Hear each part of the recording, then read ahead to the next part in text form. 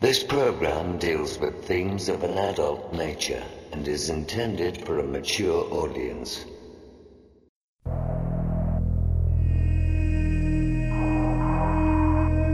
The very word secrecy is repugnant in a free and open society. And we are, as a people, inherently and historically opposed to secret societies, to secret oaths, and to secret proceedings.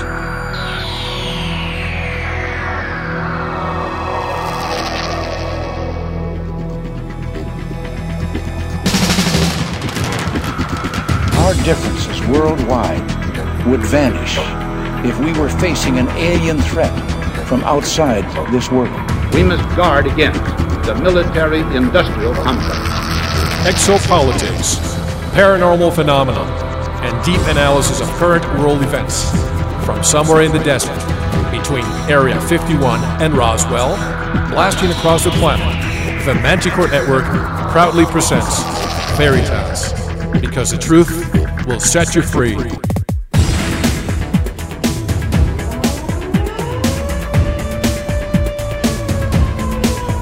Headline edition, July 8, 1947. The Army Air Forces has announced that a flying disc has been found and is now in the possession of the Army. I'm as mad as hell, and I'm not going to take this anymore! The power they took from the people will return to the people. And so long as men die, liberty will never perish. Soldiers, don't fight for slavery, fight for liberty! The only thing we have to fear is fear itself. Sooner or later, though, you always have to wake up. Be skeptical, but don't close your mind.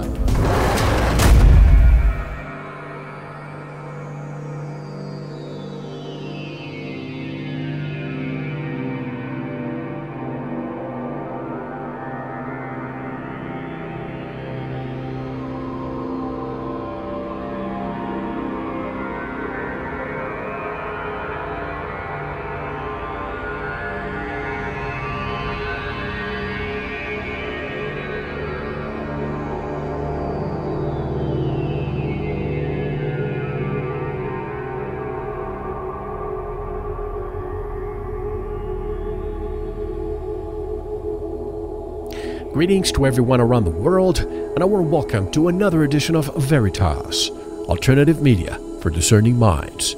I'm your host, Mel Fabregas, and I sincerely thank you for joining me once again. And if this is your first time, make yourself at home. I want to thank all our members for your loyalty and support. Tonight's special guest is Nigel Kerner, author of the book Gray Aliens and the Harvesting of Souls, the conspiracy to genetically tamper with humanity. Who's abducting humans? Why are they here?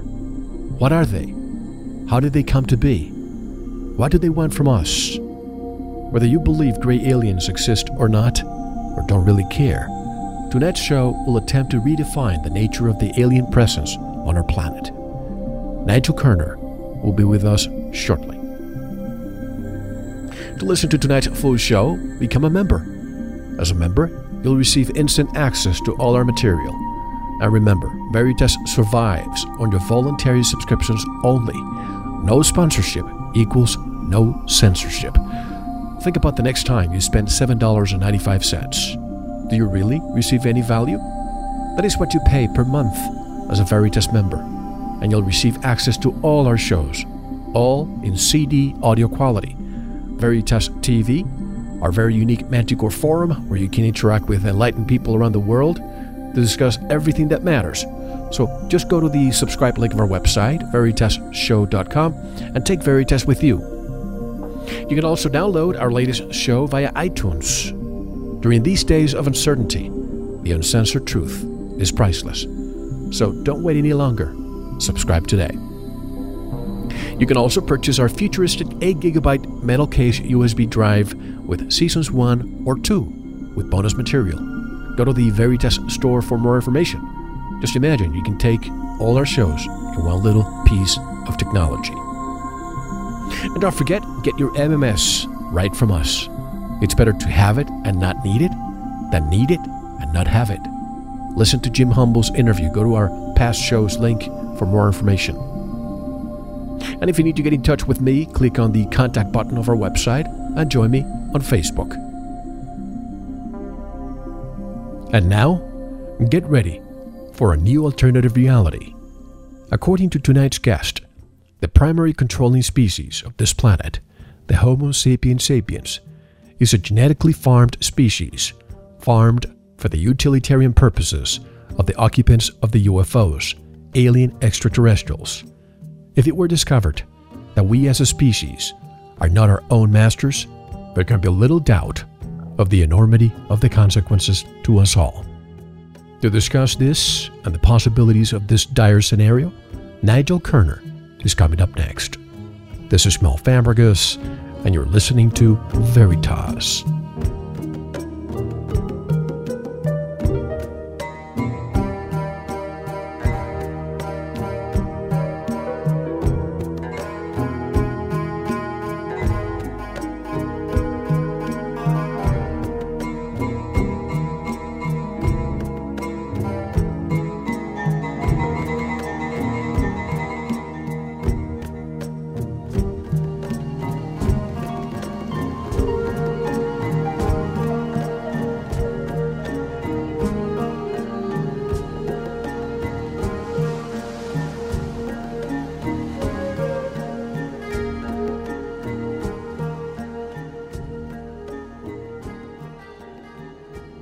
This is Gregory Sams, and you're listening to The Veritas Show.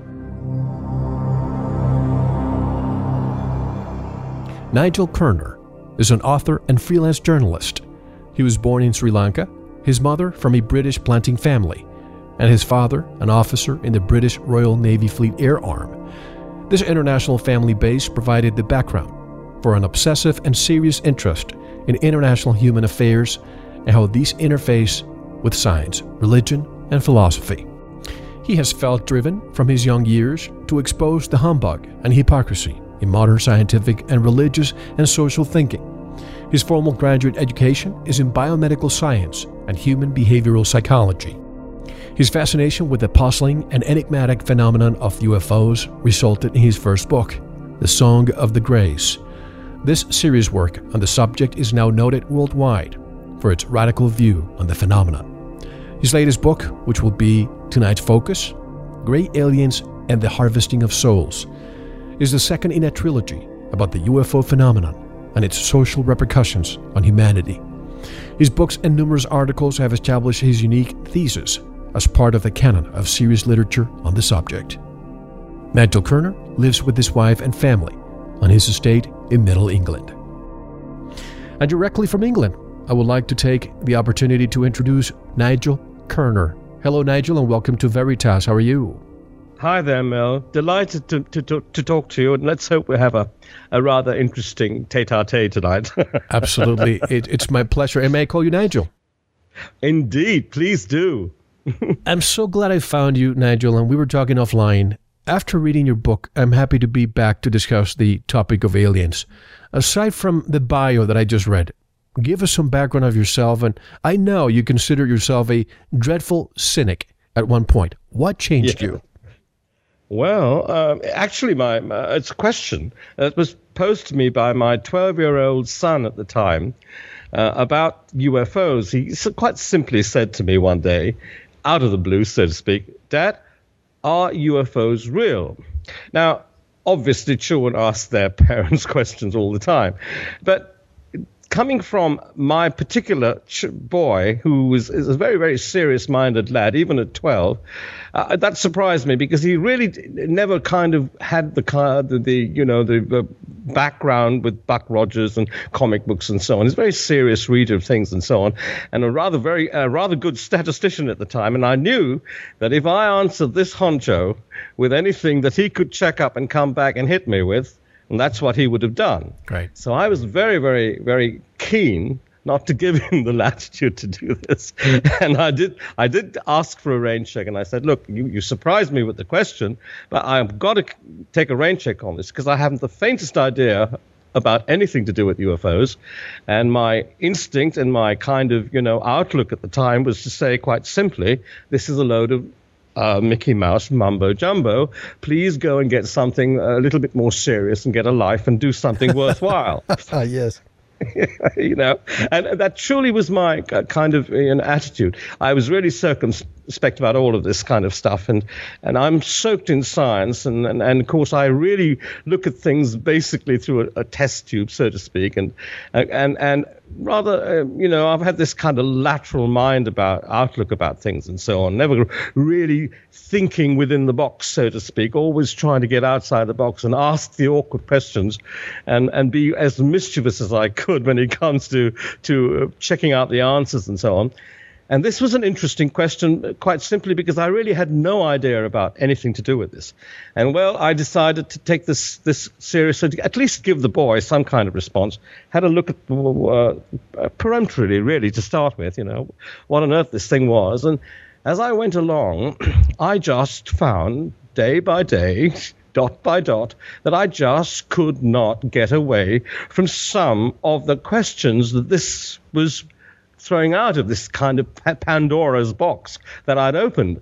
And I looked at this more and more seriously, and I got rather keen on this, and to the point of almost an obsession over time. And as I went on, this thing became so important to me that, in fact, in the next 37 or so years, it has completely turned me over in terms of my existential view of life, living, and the pursuit of whatever we as living beings pursue, so to speak, And in the end, I was able, and it took me a long, long time to come to a conclusion about this, but when I did, I had no doubt at all that this phenomenon they describe generally as the paradigm of the UFO question, that this is probably the most important question we have to answer on the Earth today. And that, in fact, is what settled me to look at subjects seriously and then write this series of books in explanation to the next generation, maybe, the younger generation, as a father would explain to his son, kind of thing. I decided that, look, check me out on this, boys and girls. Take a look at this. Here are the answers I'm coming up with. This is the way I've looked at it. Take a serious look at this without just... my own approach at the beginning was a shameful one, I admit that. One should never dismiss anything. One should always look at something with an open mind and be objective and so on. And it taught me a lesson about me too. And as we went along, and science does tend to bury you in a very small disposition of outlook. And you're looking really through pebble glasses, so to speak, like Mr. Mole, in the famous story. And really, that's the biggest mistake you can make, because the grandest thing that anyone, I believe, can do is the accumulation of knowledge that can be looked at in terms of that wonderful paradigm. 1 + 1 = 1 + 1. Not 2, but any mathematician would understand what I'm saying there. Sure. It has to be an exact equivalent in terms of logic and reason. And if it hitches up with reason, and then you've got much more of a chance of getting somewhere to this anomalous but wondrous target we are all chasing and call the truth, Absolutely. And your research revealed that not only was the UFO phenomenon true, beyond a shadow of a doubt, but also that the whole thing pointed to the most deadly secret in the world. So, folks, if the beginning of this show doesn't capture your attention, I don't know what else could. But you also came to and by the way, I usually like to extract as much as I can from authors and the latest book, and that's what I'm going to be trying to accomplish tonight, Nigel. You came to the conclusion that not only were UFOs real, but that Homo sapiens sapiens, which we call the primary controlling species of the planet, is a genetically farmed species, farmed for the utilitarian purpose of the occupants of the UFOs, alien extraterrestrials. How did you come up with this conclusion? Well, can I just take you through the simple logistics of it first, Mel? Please do. How we start to look at what this whole question's all about. Because, you see, it led me not just to looking at the UFO question as such, but the whole thing was a tray in front of me, lining up absolutely everything in the entire existential situation of our being, and it started to go to a place I really didn't want to go as we went along, And can you imagine, if you look at the title of my second book, it implies something religious there when you talk about souls. Now, how on earth do you attach the word soul to the question of UFOs and their occupants? I mean, it sounds absolutely bizarre. And my publishers, when they got the manuscript, insisted on this title. It wasn't the title I suggested. They insisted on the title because it had some interesting research and some research results on the way that these things come to be and what they might be and so forth, and the way I had taken each of those steps back to a beginning. And the beginning, of course, is the beginning of the universe as we can understand that. That's the Big Bang and so on. And what are we doing here? Why did something smaller than a point you can imagine give rise to all that we know in physical solidness and so on? How is that incredible thing possible? I mean, you can believe anything when you just think that is what cosmologists say this is all about, that our reality comes from something, a nothingness smaller, a point smaller than you can imagine. Now, that in itself is the most bizarre thing, is it not, Mel? And so, therefore, you can see one looks at this and it's rather like the reverse of a telescope, something where you go into smaller and smaller portions till you get to the beginning of things. Now, I don't want to labor the point too much, but let me say that if you can accept that such a thing is possible, and you have to because you are here as a result of that premise, that paradigm, you then have to try to see how this actually is explainable and what then might be the concepts that have led all kinds of thinking, living being on this planet through the centuries and so on.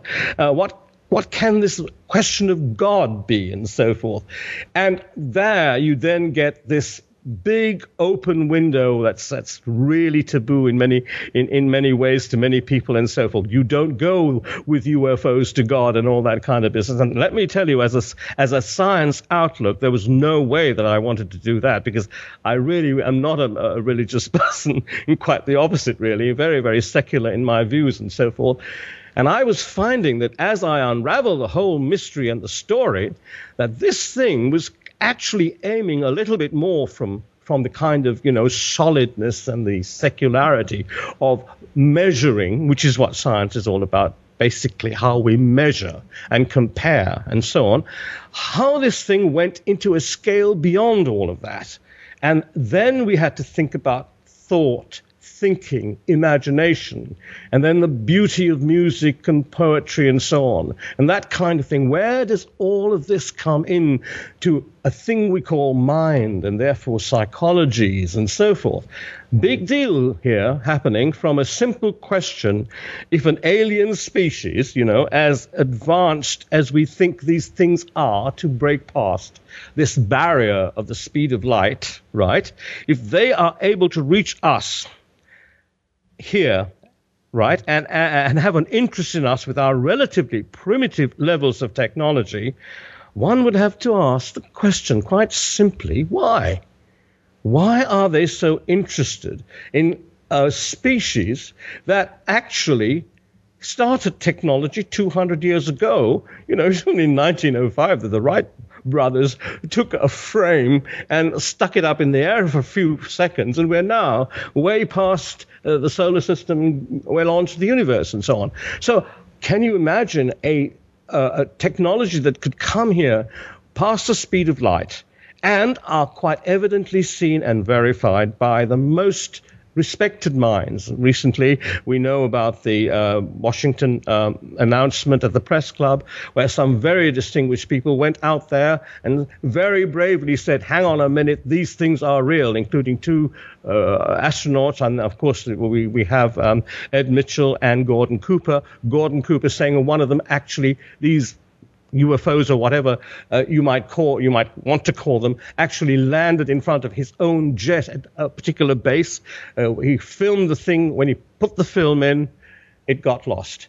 And this is the history of so much of this kind of thing. And when you get someone of the verity, of the reputation of Lord Hill Norton, who was the head of the defense forces of Great Britain, coming out and saying, look, I believe in the reality of these things. You guys come clean about this. And I'm sure you know about this and discuss this on your shows all the time. And a chap who's seeking after the truth as vehemently as you do, I'm sure you've had a lot of people saying, look, we can't understand why they're hiding this. Why are these things here and hiding? If they're benevolent, if they're wonderful, lead us to the new promised land gently, kindly, as one would expect these advanced things to do. But I tell you what, of course they don't. They don't, because there is something poisoning our universe. And that is very simply the second law of thermodynamics. And now at school, I think we all kind of did this with physics, the thing that rots everything. And of course it does. It unravels everything in the universe. And in time, cosmologists now at the moment say that this law will, in its effect, take out everything to a nothingness, a cold nothingness, and a no-meaning everything, so to speak. And that's just my kind of a way of expressing it. And that this incredible thing is going to happen, taking away your conversation with me and its meaning for what it's worth, and the greatest and much more profound conversations that have ever happened on this earth as totally meaningless and valueless. Just a thing that is there and then goes away. Well, I tell you what, if you love anything, you know it can't go away. If you truly love something, you really know it can't go away. And that inside prompt, that wondrous prompt that says, something grand's going on here, something wondrous is going on here, yet we have to face this second law, the thing I call the slot, second law of thermodynamics. This awful thing contradicts everything. Everything breaks up. Why? Why from the Big Bang is everything breaking up? Well, you've got to say to yourself, if that's so, there must be the opposite too. If there's a yin, there's a yang, there's a plus, there's a minus. For any type of continuity to occur, for things to simply go on, so to speak, there has to be a paradigm set in posts of contrast.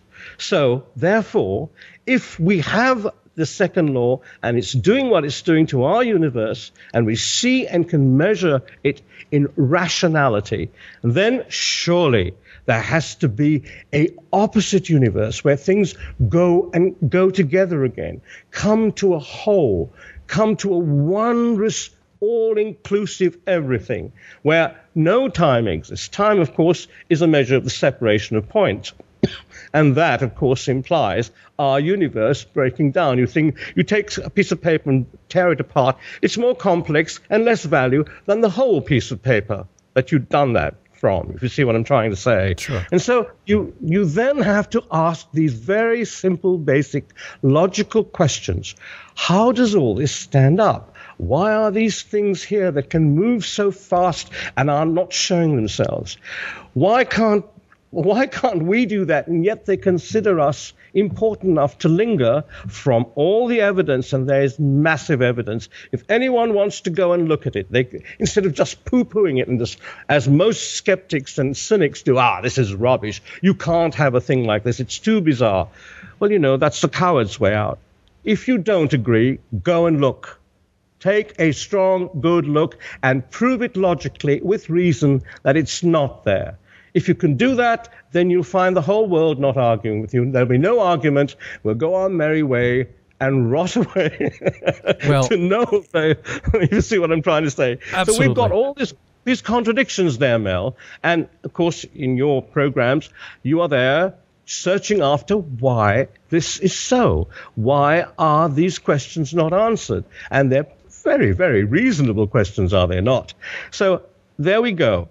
We've got this thing persisting on the earth, looking at us and examining us and taking, I believe, this business about, us changing, and to answer you, after a long kind of, movement away from your question, I'm coming right back to it now.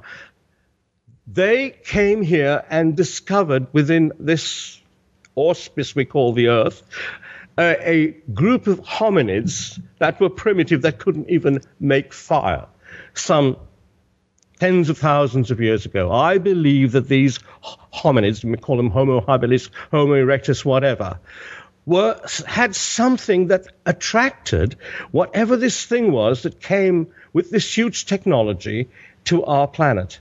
And they noticed this thing that they could not do. And you know what that was, I believe? Biggest thing they noticed, I believe, was that they could give birth automatically to another copy of themselves. That implied to me that these things couldn't do that. That would be a very interesting thing for something that couldn't do that. And that then led me to ask the question, I wonder if these things are actually alive in the living sense that we are alive. It may just be that this is a probe that is artificial, like we send out probes now, to have a look at these galaxies, these planets and asteroids and so forth. Well, maybe out there, if our planet can do this, and of course the early results from the NASA Kepler mission last year, for instance, involving a powerful new space observatory, suggests that planets like the Earth are far more common than previously thought. In fact, the figures suggest, I believe, that our galaxy will contain 100 million habitable planets. Is it then likely that we are alone in the universe, Mel? Of course not. And Professor Stephen Hawking and Dr. Michio Kaku have publicly stated, very eminent science minds, stated their belief that the existence of alien life is almost certain, and that there may well be life forms that are intelligent and could pose a threat to humanity. My point is, if everything is going the wrong way in our universe, right, everything is dying, everything is being destroyed and taken apart, then the momentum that suggests is that we too aren't going to be kindred spirits, because we will compete just to stay alive, to resist this taking apart. And of course, just look at the way superior people treat inferior people. Look at the way we treat not just people, the animal kingdom, for instance. We take them apart. When the Europeans went over to America, well, the native population of America didn't do too well out of that, if you see what I'm trying to say. Of course. So there's always this posture that what is superior will always patronize or dominate what is inferior in a negative way. And very rarely do you get the opposite. And if anyone tells me we are civilized now, much more civilized than the past, I could give them a wonderful argument that would say that this is absolute nonsense. And I don't want to get into that. It'll take a few minutes. But, I want to try and keep in this thing about why did they come? Why did they linger? Were they fascinated with a primitive ape? Because suddenly, about 200,000 years ago, what happens? They change this ape so that the pelvic girdle becomes huge. The Cro-Magnon. And the brain becomes 3 times the previous size of what was here that could be admitted through this pelvic girdle, if you see what I'm trying to say. Now, 2 things, and they think that, all these changes happen fortuitously in terms of some kind of genetic, malfunction or whatever, or some kind of sudden change that happens because things go wrong. Well, I'll tell you what, Einstein and 2 very great mathematicians and Fred Hoyle said the numbers don't fit. It just doesn't fit. The universe hasn't been that long for chance to propagate a thing like that. So something deliberate had to be done here. And these things, I think, actually did that deliberate thing. What they did was engineer this primitive form to become more and more sophisticated with time for something that they wanted out of it, not for the purpose of the living form they were doing this to, but for their own purposes. And that's the big deal here. we, I believe, are a kept species. We are farmed. And I think that's a very, very strange thing to say. And obviously anyone who says that is going to be screamed at and shouted at. Well, I'm willing to take the brickbats and so on, because I'm not that important, but at least the idea is put out. And then let's see how science and what happens in time deals with that particular proposition, if you see what I'm trying to say. So, sure. Sorry. And just a quick parenthesis. You mentioned a few minutes ago the Wright brothers in 1905, but also in your book, and I wanted to ask you this question later, but let me ask it now. The Vimanas, this is something that we found information from thousands of years ago. Yet, the Wright brothers, many people thought they were fraudsters, hoaxers, trying to make a profit, and finally they proved that we could actually fly an object that's lighter than air. Yes. And explain to me then, why is this information, anybody who talks about Vimanas is told, you know what, that's probably science fiction. Yes. Well, you're absolutely right to ask the question, Mel. And you are a very brave man, and I congratulate you. Keep hammering the point home. But you see, how they deal with that is to say, well, this is some kind of mythology, some kind of folklore, whatever. And there it is, with a wave of a hand, off it goes. But I tell you what, it doesn't go away. People will ask the question, how could these things fly around so long ago, and so on. There has to be something that explains the incredible detail with which these things are expressed and given to the world and so on in a notation form. So obviously there is something here that's not quite right in the state of Denmark with the way human beings, or some human beings, deal with what is, to me, absolutely obvious, and that is that history is bunk. It's mythologized. We have to demythologize. We have to demythologize history a little bit. Yes, but the point is, it points to such interesting things, you see, if we actually accept that maybe there was something incredible going on in the earth that's outside the kind of drab measuring history that and measurements that science makes and so forth. In fact, you know, the strange thing, have you just, even though I'm soaked in science, I have to say this, I'm of a discipline that is probably the discipline that's going to be most wrong of everything, because science is continually wrong, is it not? And then they make the adjustments and they come to the next thing they say is right, which then in time is proved to be wrong again. And that's how we progress, if you see what I'm trying to say. But ironically, the guys who claim to be the heralds of truth are in fact the ones who are perpetrating the greatest untruths, and that's a very, very ironical thing, is it not? Sure. Now let's talk about the abduction phenomenon for a moment. Over 1 million people in the United States alone report the same key factors present. It's either we have over 1 million crazy people, or this situation truly is of national security concern. Where has your research taken you on this? Well, come on, can you imagine? A lot of people will lose a lot of jobs, and there'll be a lot of grants going awry.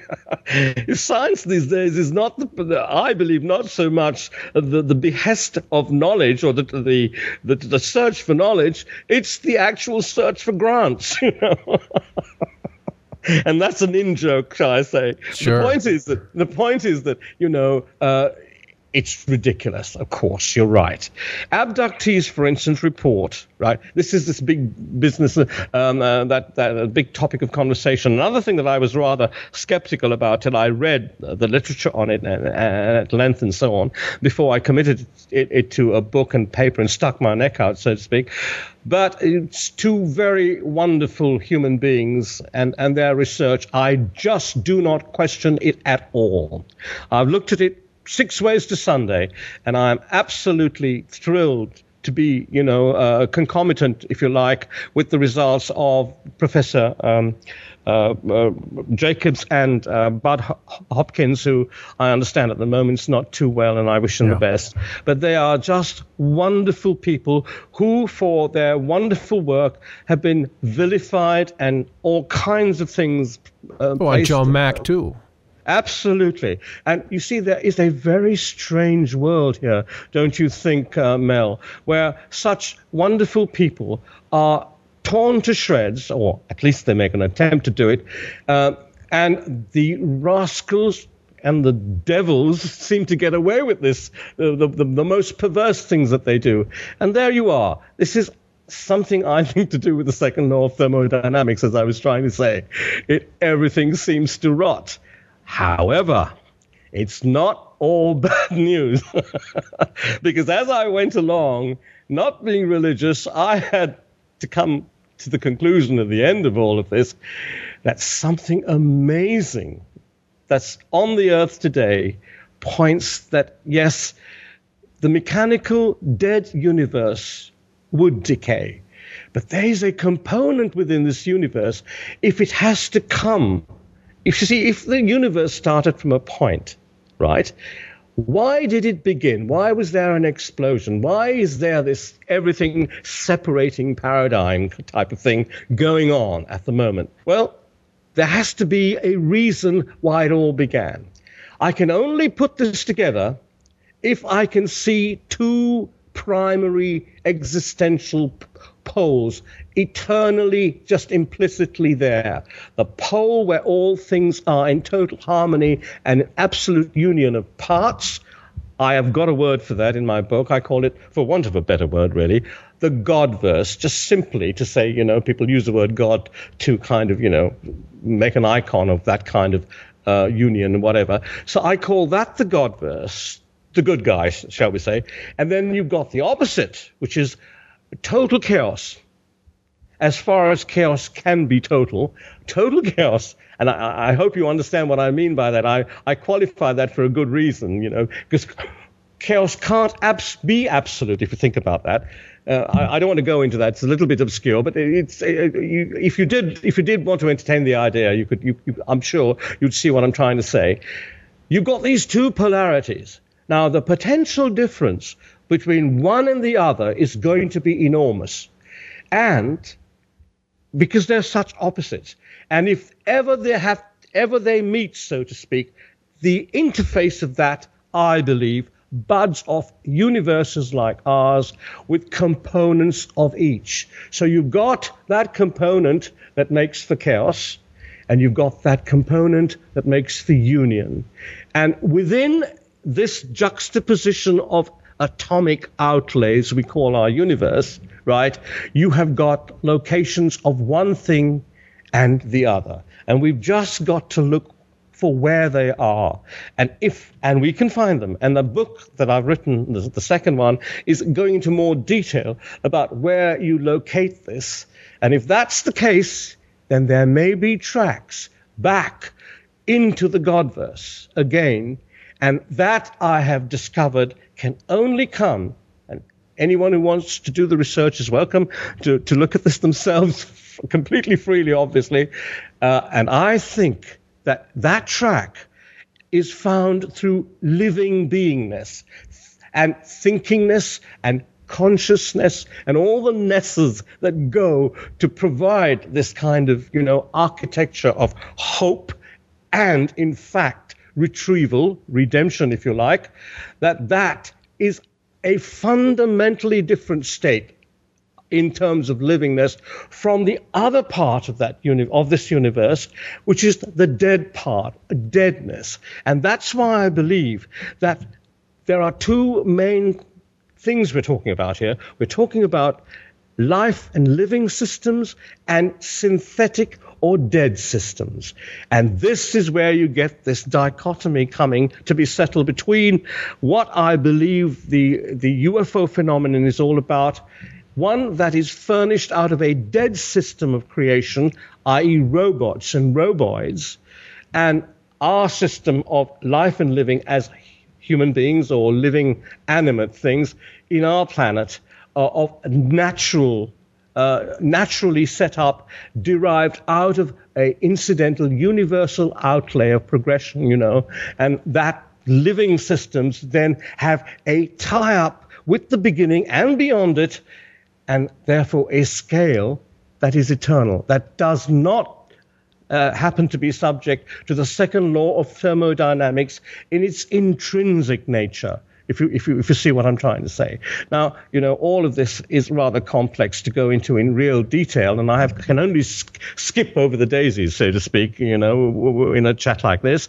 But I tell you, it's really something that we all have to look at. I'm now dealing here, I'm not saying that there aren't obviously other living beings in other parts of the universe, in planets and so forth. But what I'm addressing here on the Earth with my books is the idea of making a robot, giving it artificial intelligence, asking it to go out there and do the bidding of that program you put in it, and not being able to explain to an artificial entity what livingness and this eternal tie-up under the auspice I've just outlined is all about. You can't do that. And one day, an artificial, very clever entity is going to ask the question, why can't I be like the other half who created me? The only danger that faces me in my existence would be the person who built me.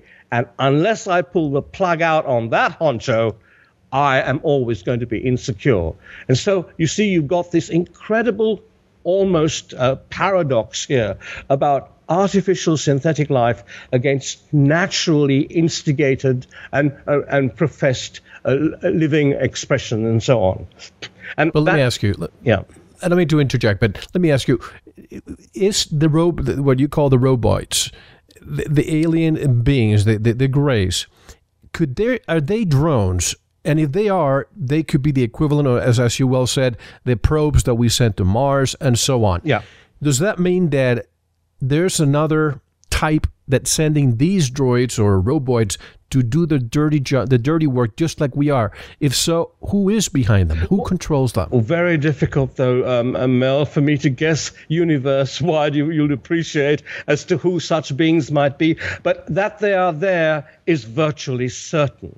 There has to be huge numbers of planets far more advanced than ours, and beings on those planets that might be doing exactly this kind of thing. But they will all come up against this paradox about artificial life, or synthetic livingness, if you like, against natural livingness with a beginning with the universe, so to speak. And that's what I call a soul. That line that takes you and me and all living human beings right back to a beginning with the universe. That simple line of connection from dad to granddad to great-granddad, all the way back, right to the beginning of the universe. That line is what I call a soul. A simple line of information that makes you what you are, me what I am. My children sometimes say that's rather unfortunate. Right. You see what I mean? And yeah. I laugh it off, but I think about it sometimes. But let me say this to you. Let me put before you a possible scenario. Okay, Stephen Hawking, for instance, he recently suggested, right, that the human race should move to a planet beyond our solar system to protect the future of our species. Is it not a short step to then envision the possibility, if you like, that Hawking's suggestion has happened elsewhere? An electronic fingerprint, if you like, of the equivalent of DNA in an extraterrestrial civilization, may have been sent out into space, if you like, via artificially intelligent probes, robots, or roboids equipped to survive deep space travel.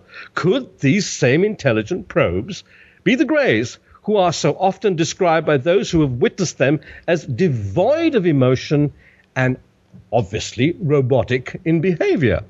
Well, yes. You see what I mean? It's a very simple premise, that.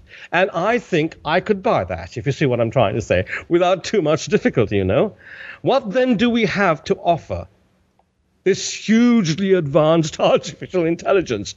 If their creators have uploaded, if you like, their biological and psychological identities into these artificially intelligent probes in virtual formats, and would it not make sense that they would also be programmed to continue those identities?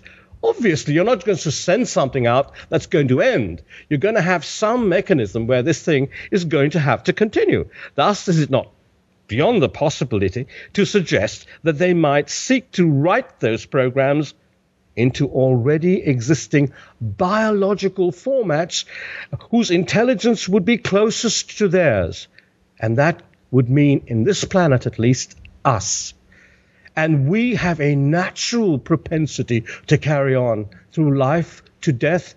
And if you believe the old texts of all the religions, every religion has an insert in it alluding to reincarnation. And I know that that's a very, very hard thing for me to have accepted.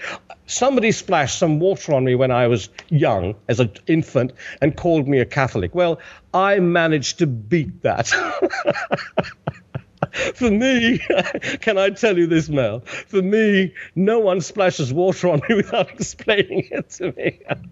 And so I would say to you that I resisted all of this and looked at this in a very, very circumspect, secular way, and came to the conclusion that organized religion is a biggest form of bunkum, even greater than the lies they're telling us that UFOs don't exist and so forth on the earth today. So my point is simply this. Something amazing here is hidden in betwixt all of this, so to speak. So when you got this situation where there is something looking for its own purposes with a huge intelligence, and we, with a smaller intelligence, but a grander scope, a natural scope than they have, when the two things come together, we've got secrecy as the product. And that's exactly what we have now. We have this incredible secrecy that is forbidding us to go and look what might really be happening.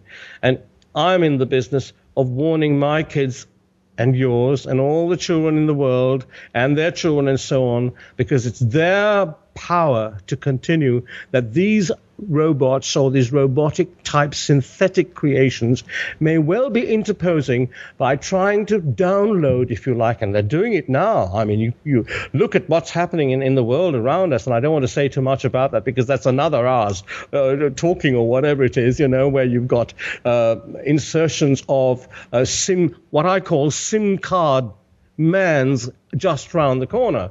An injection would put into you a circuit board or whatever it is, a miniaturized mechanism that would and could control everything you and I do, including our propensity to make a decision. Then who are we, Mel? If that happens to us under some prerequisite that is very, very plausibly put to us, but with a hidden intention, shouldn't we all at least look at this possibility seriously without allowing it to unfold incidentally with the day's own troubles, so to speak? There's another question I ask. Absolutely. We have the cell towers we have in the United States. Probably you have them in the UK too. Here we have new digital boxes that are well-intended. Government gave to a lot of people who could not afford it, possibly to send more subliminal message than the ones that they were sending before. Yes. But folks, I have to tell you, I'm going to be reading a few excerpts from the book to highlight some key points and put things in perspective. Nigel, you say, quote, racism and other forms of discrimination might well have their origins in the programming of humanity by this alien species, yes, which has tried to prevent interbreeding in order to protect the experimental integrity yes, of specific isolated groups of humanity. Yeah. Now, that's an angle I hadn't explored. Tell us more. Yeah, well, that's a big angle, is it not? Because if you really want to do this business of developing something where DNA is sophisticated enough to receive a sophisticated bio-engendered synthetic intelligence into it, you would have to actually make sure that what you're developing is isolate and is not interfered with. And maybe there was a situation in this earth, and there's so much that fits in with this scenario if you want to look at it. Of course, it can be very startling and very controversial and so on. But, if you're not brave, you get nowhere. You really have to be able to go and say, look, I want to look at this. And I wanted to see what how plausible this particular thing was. And I tell you what, I really can't actually give you all the indications because it'll take much too long to do that. However, let me tell you this much. I believe specific psychomotivational vectors are enhanced deliberately by the Greys to protect the integrity of any experimental groups they are working on. I believe that if they are doing that and have done that through the centuries, they have isolated portions of our societies and made sure that within their psycho-operative mechanisms that they try to stay within their own plausibility, so to speak, their own kind or their own measures. And in doing that, they then therefore preserve themselves for whatever these four-fingered entities that are made of a mercury mulch, which is the latest research on how these things are procured, if you like, that these things then can get to a situation where their sophisticated quantum intelligent programs may well be injected into a particular genotype of humanity. A particular and specific genotype of humanity. And within that humanity, there may be inertias to say, hang on a minute, we are special, we will look after ourselves, there's not going to be any interbreeding, whatever. And that is obviously a fed-in spec put by these things, and that could easily explain why certain races and racialism is so rabid and relevant in particular types of societies and so forth, and particular sections and cultures, if you see what I'm trying to say. Now, if you really want to look at this in any kind of measured way, and I'm just making a generalization here, I do realize that, you really have to read the book, and you have to look at the research out there. It's all there, and you can put together and see an amazing kind of cohesion coming up when you look at it in terms of this type of thing. Now, let me give you a small example from the Bible now. You know the story of Cain and Abel, do you not? Sure. Sure you do. Now, I know that you don't subscribe too much to religious ethoses and so forth, but is that right? Am I accusing you of falsely there? I don't know. No, yeah. No, you're absolutely right. Yeah. Well, I'll tell you what. If you look at this story, there's something very fascinating in this here. You've got a situation where two brothers, there are two types of brothers. There is Cain and there is Abel. One has a particular type of trait that's different to the other, and so on. Well, one kills the other, and the one that killed the other one is punished by isolation. And there's a specific instruction to say that individual should never be hurt by anybody else. Even though he committed the murder, he's punished by isolation, and in order that everyone knows what he is marked, shall we say. Now, this mark, it's called the mark of Cain, may well have been a mark that set him apart from everybody else. Now, if my understanding of what happened genetically with the way these creatures, these droids, might have come and manipulated natural living human forms and so on, they would have to come from Africa. Africa is a place that is extremely black, if you see what I'm trying to say, and brown, and all shades of sepia, if you see what I'm trying to say.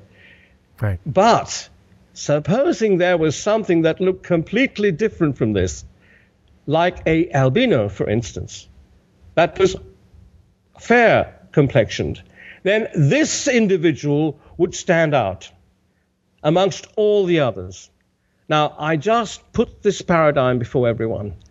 Supposing that might truly have happened, that in fact Cain was in fact a scenario whereby a separation for a genetic experiment was actually made, that this individual was actually there to be separated so that this genetic experiment could be done on beings like him. Now, you have to ask the question, what is the advantage of that kind of look, if you like? Shall we say an albino is fair-skinned? I discovered through science, the methodologies of science, that, if you really want to genetically manipulate anybody, you do it with somebody that has a very, very fair complexion. I'll tell you why. This is a very interesting thing, and that you can actually check out yourself. If you want to get to the place where you alter your genetic prescription, you've got to get into the center of the cell, the nucleus of the cell. And it's in the nucleus of each cell that the chromosomes are stored. Now, around the nucleus is a membrane, a nuclear membrane. And this nuclear membrane preserves the nucleus separated from the cytoplasm, the rest of the cell, if you like. The point about it is this, that in dark-skinned properties, living properties, the nuclear membrane contains melanocytes, little granules of melanin. Which protected from the UV rays. Yeah, the dark pigment. Now, the interesting point about this, Mel, is that this dark pigment that surrounds the cytoplasm where the chromosomes are kept, and obviously it's the chromosomes you unravel to get the DNA helix, to get the bases, to actually change the bases so that you code for new proteins, and then you produce a different type of being or whatever, you see? So you've got to break that nuclear membrane down. But how do they do it? Science commonly does it with ultraviolet light. They're called ultraviolet light pens. You then aim this at the nuclear membrane, and you can splice it.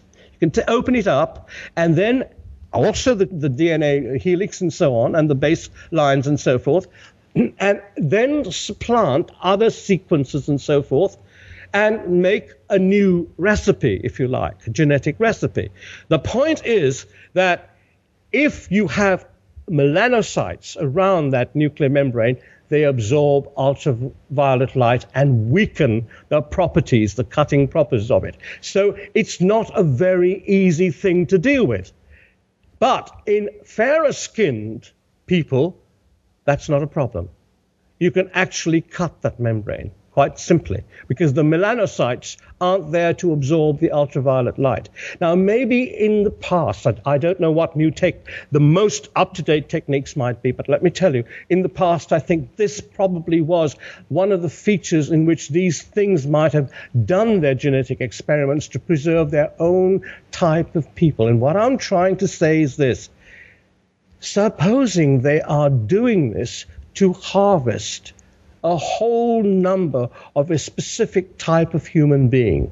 And that specific type of human being may be the fair-skinned variety, in which case we'll have a lot of work to do, first to spot the subterfuge of these creatures, and secondly to save our Euro-Caucasian brothers and sisters from whatever these things might have in store for them.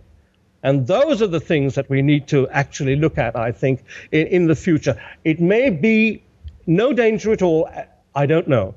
But it is certainly something interesting enough for, I think, all of us to look at. In David Jacobs' book, The Threat, for instance, there was an abductee who was shown alien plans for a perfect future.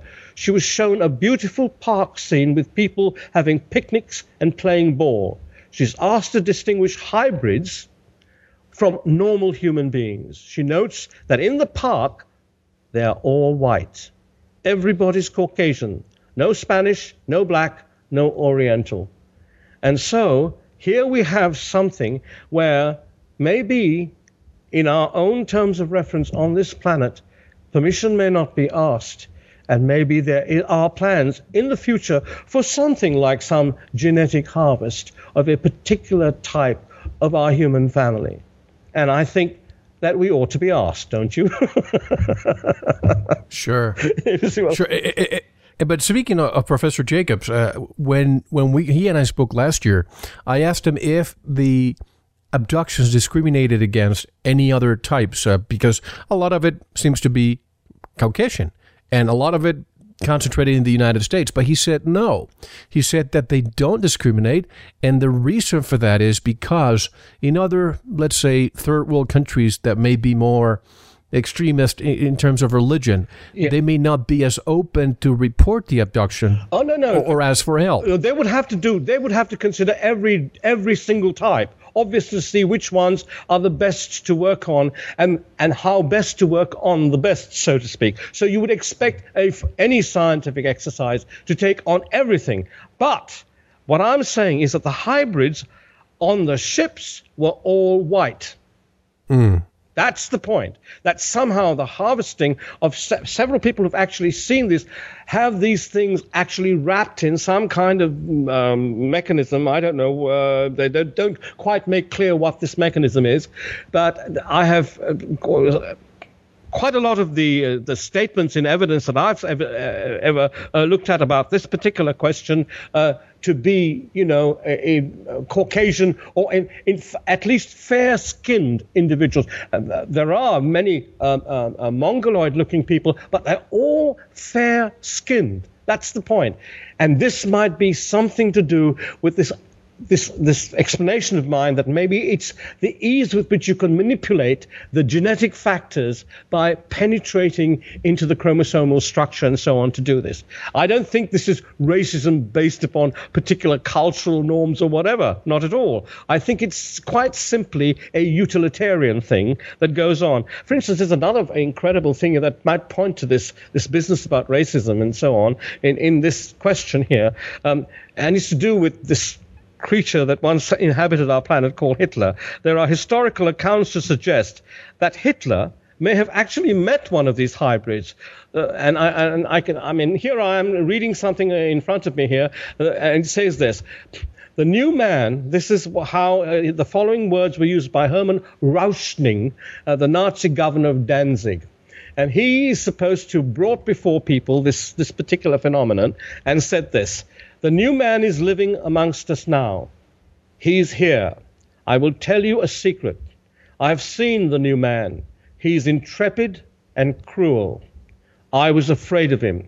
It seems that Hitler believed that being a member of an Aryan super race, which he believed to originate from the inner earth or Nordic alien-inspired blue-eyed blonde ideals. If you notice, that's what he was aspiring to with his SS business and so on. Maybe somewhere, somehow, this bunch of thugs that hijacked the world and did so much damage came to us and took away so many of one of the most beautiful ethnic people in the world, the Jews, that these things are real and that are now being hidden from the rest of us. And my book is out there to say, take a look at this.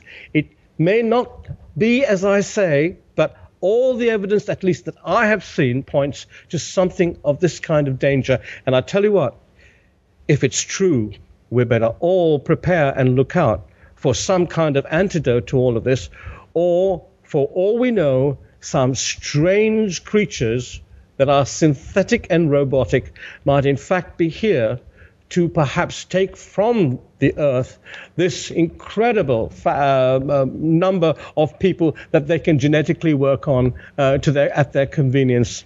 And that's something we all would have to look at, I think. They will abduct all races. Abduction is for those they cannot reach, not those they can. By the way, this abduction business is, I think, something that people who are abducted are really in fear of all of this. I think the abductees are people, for some reason, they cannot actually get. And they want to know why. So they may be exclusive to some kind of mechanism they've got in their being that doesn't actually allow these creatures to do their business on them. And they are lucky and perhaps fortuitous, maybe very special types of human beings that for some reason are resistant from them. And I don't believe that abductors should in any way fear what is happening to them in that sense, although I do deeply sympathize with the suffering they go through at the hands of these things and in terms of all the stories that we've read brought to our attention by Professor Jacobs and Bud Hopkins and other researchers and so on.